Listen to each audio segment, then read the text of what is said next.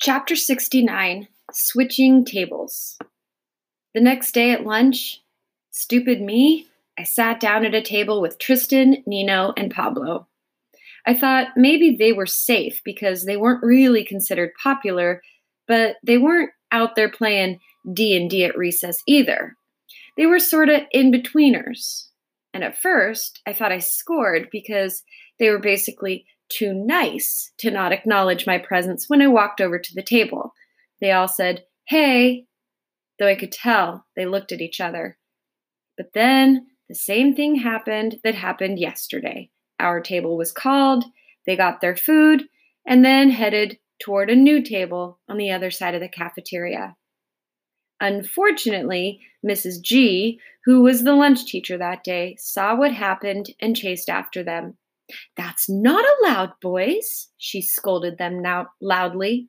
"This is not that kind of school. You get right back to your table." Oh, great. Like that was going to help. Before they could be forced to sit back down at the table, I got up with my tray and walked away fast. I could hear Mrs. G call my name, but I pretended not to hear and just kept walking to the other side of the cafeteria behind the lunch counter. "Sit with us, Jack." It was Summer. She and August were sitting at their table, and they were both waving me over. Chapter 70, Why I Didn't Sit with August the first day of school. Okay, I'm a total hypocrite, I know. That very first day of school, I remember seeing August in the cafeteria. Everybody was looking at him, talking about him. Back then, no one was used to his face or even knew that he was coming to Beecher, so it was a total shocker for a lot of people to see him there on the first day of school. Most kids were even afraid to get near him. So when I saw him going into the cafeteria ahead of me, I knew he would have no one to sit with, but I just couldn't bring myself to sit with him. I'd been hanging out with him all morning long because we had so many classes together, and I guess I was just kind of wanting a little normal time to chill with other kids. So when I saw him move to a table on the other side of the lunch counter, I purposely found a table as far away from there as I could find. I sat down with Isaiah and Luca, even though I'd never met them before, and we talked about baseball the whole time. And I played basketball with them at recess. They became my lunch table from then on. I heard Summer had sat down with August, which surprised me because I knew for a fact she wasn't one of the kids that Tushman had talked to about being friends with Augie. So I knew she was doing it just to be nice. And that was pretty brave, I thought. So now, here I was, sitting with Summer and August, and they were being totally nice to me as always. I filled them in on everything that Charlotte had told me, except for the whole big part about my having snapped under the pressure of being August's friend, or the part about Julian's mom saying that Augie had special needs, or the part about the school board. I guess all I really told them about was how Julian had had a holiday party and managed to turn the whole grade against me. "It just feels so weird," I said, "not having people to talk to, pretending you don't exist." Augie started smiling. "You think?" he said sarcastically. "Welcome to my world." Chapter 71, Sides. "So here are the official sides," said Summer at lunch the next day. She pulled out a folded piece of loose leaf paper and opened it. It had 3 columns of names. Jack's side. Jack, August, Reed, Max G, Max W. Julian's side. Miles, Henry, Amos, Simon, Tristan, Pablo, Nino, Isaiah, Luca, Jake, Toland, Roman, Ben, Emmanuel, Zeke, and Tommaso. Neutrals. Malik, Remo, Jose, Leaf, Ram, Ivan, Russell. Where did you get this? Said Augie, looking over my shoulder as I read the list. Charlotte made it, Summer answered quickly. She gave it to me last period. She said she thought you should know who was on your side, Jack. Yeah, not many people, that's for sure, I said. Reed is, she said, and the two Maxes. Great, the nerds are on my side. Don't be mean, said Summer. I think Charlotte likes you, by the way. Yeah, I know. Are you going to ask her out? Are you kidding? I can't, now that everyone's acting like I have the plague. The second I said it, I realized I shouldn't have said it. There was this awkward moment of silence. I looked at Augie. It's okay, he said. I knew about it. Sorry, dude, I said. I didn't know they called it the plague, though, he said. I figured it was more like the cheese touch or something. Oh, yeah, like the Diary of the Wimpy Kid, I nodded. The plague actually sounds cooler, he joked. Like someone could catch the black death of ugliness. As he said this, he made air quotes. I think it's awful, said Summer, but Augie shrugged while taking a big sip from his juice box. Anyway, I am not asking Charlotte out, I said. My mom thinks we're all too young to be dating anyway, she answered. What if Reed asked you out? I said. Would you go?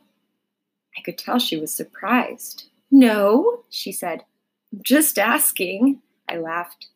She shook her head and smiled. Why? What do you know? Nothing. I'm just asking, I said. I actually agree with my mom, she said. I do think we're too young to be dating. I mean, I just don't see what the rush is. Yeah, I agree, said August, which is kind of a shame, you know, with all those hot babes that keep throwing themselves at me and stuff. He said it in such a funny way that the milk I was drinking came out my nose when I laughed, which made us all totally crack up. Chapter 72, August's House. It was already the middle of January, and we still haven't even chosen what science fair project we were going to work on. I guess I kept putting it off because I just didn't want to do it. Finally, August was like, dude, we have to do this. So we went to his house after school. I was really nervous because I didn't know if August had ever told his parents about what we now call the Halloween incident. Turns out the dad wasn't even home and the mom was running errands. I'm pretty sure from the 2 seconds I spent talking to her that Augie had never mentioned a thing about it. She was super cool and friendly toward me. When I first walked into Augie's room, I was like, whoa, Augie, you have got a serious Star Wars addiction. He had ledges full of Star Wars miniatures and a huge Empire Strikes Back poster on his wall. I know, right? He laughed. He sat down on a rolling chair next to his desk, and I plopped down on a beanbag chair in the corner. That's when his dog waddled into the room right up to me. He was on your holiday card, I said, letting the dog sniff my hand. She, he corrected me. Daisy, you can pet her. She doesn't bite. When I started petting her, she basically rolled over onto her back. She wants you to rub her tummy, said August. Okay, this is the cutest dog I've ever seen, I said, rubbing her stomach. I know, right? She's the best dog in the world. Aren't you, girly? As soon as she heard Augie's voice say that, the dog started wagging her tail and went over to him. Who's my little girly? Who's my little girly? Augie was saying as she licked him all over the face. I wish I had a dog, I said. My parents think our apartment's too small. I started looking around at all the stuff in his room while he played on the computer. Hey, you've got an Xbox 360? Can we play? Dude, we're here to work on the science fair project. Do you have Halo? Of course I have Halo. Please, can we play?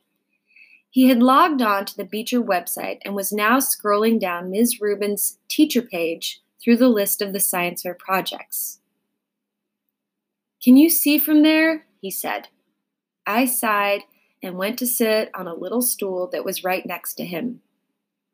Cool iMac, I said. What kind of computer do you have? Dude, I don't even have my own room, much less my own computer. My parents have this ancient Dell that's practically dead. Okay, how about this one? He said, turning the screen in my direction so that I would look. I made a quick scan of the screen and my eyes literally started blurring. Making a sun clock, he said. That sounds kind of cool. I leaned back. Can't we just make a volcano? Everyone makes volcanoes. Dude, that's because it's easy, I said, petting Daisy again. What about how to make crystal spikes out of Epsom salt? Sounds boring, I answered. So why do you call her Daisy? He didn't look up from the screen. My sister named her. I wanted to call her Darth. Actually, technically speaking, her full name is Darth Daisy, but we never really call her that. Darth Daisy? That's funny. Hi, Darth Daisy, I said to the dog, who rolled on her back again for me to rub her tummy. Okay, this is the one, said August, pointing to a picture on the screen of a bunch of potatoes with wires poking out of them. How to build an organic battery made of potatoes. Now that's cool. It says here you could power a lamp with it. We could call it the Spud lamp or something. What do you think? Dude, that sounds way too hard. You know I suck at science. Shut up, you do not. Yeah, I do. I got 54 on my last test. I suck at science. No, you don't. And that was only because we were still fighting and I wasn't helping you. I can help you now. This is a good project, Jack. We've got to do it. Fine, whatever, I shrugged. Just then, there was a knock on the door. A teenage girl with long, dark, wavy hair poked her head inside the door. She wasn't expecting to see me. Oh, hey, she said to both of us. Hey, Via, said August, looking back at the screen. Via, this is Jack. Jack, this is Via. Hey, I said, nodding hello. Hey, she said, looking at me carefully. I knew the second that August said my name that he had told her about the stuff I had said about him. I could tell from the way she was looking at me. In fact, the way she looked at me made me think she remembered me from that day on Carvel on Amesfort Avenue all those years ago. Augie, I have a friend I want you to meet, okay? She said. He's coming over in a few minutes. Is he your new boyfriend? August teased. Via kicked the bottom of the chair. Just be nice, she said, and left the room. Dude, your sister's hot, I said. I know. She hates me, right? You told her about the Halloween incident? Yeah. Yeah? She hates me, yeah? Or, yeah, you told her about Halloween? Both. Chapter 73. The Boyfriend. 2 minutes later, the sister came back with this guy named Justin. Seemed like a cool enough dude. Longish hair, little round glasses. He was carrying a big, long, shiny silver case that ended in a sharp point on the end. Justin, this is my little brother, August, said Via. And that's Jack. Hey, guys, said Justin, shaking our hand. He seemed a little nervous. I guess maybe it was because he was meeting August for the first time. Sometimes I forget what a shock it is the first time you meet him. Cool room. Are you Via's boyfriend? Augie asked mischievously, and his sister pulled his cap down over his face. What's in your case? I said. A machine gun? Ha! Answered the boyfriend. That's funny. No, it's a fiddle. Justin's a fiddler, Via said. He's in a Zydeco band. What the heck's a Zydeco band? Asked Augie, looking at me. It's a type of music, said Justin, like Creole music. What's Creole? I said. You should just tell people it's a machine gun, said Augie. Nobody would ever mess with you. Ha, I guess you're right, Justin said, nodding and tucking his hair behind his ears. Creole is the type of music they play in Louisiana, he said to me. Are you from Louisiana? I asked. No, he answered, pushing up his glasses. I'm from Brooklyn. I don't know why this made me want to laugh. Come on, Justin, said Via, pulling him by the hand. Let's go hang out in my room. Okay, see you guys later. Bye, he said. Bye. Bye. As soon as they left the room, Augie looked at me, smiling. I'm from Brooklyn, I said, and we both started laughing hysterically.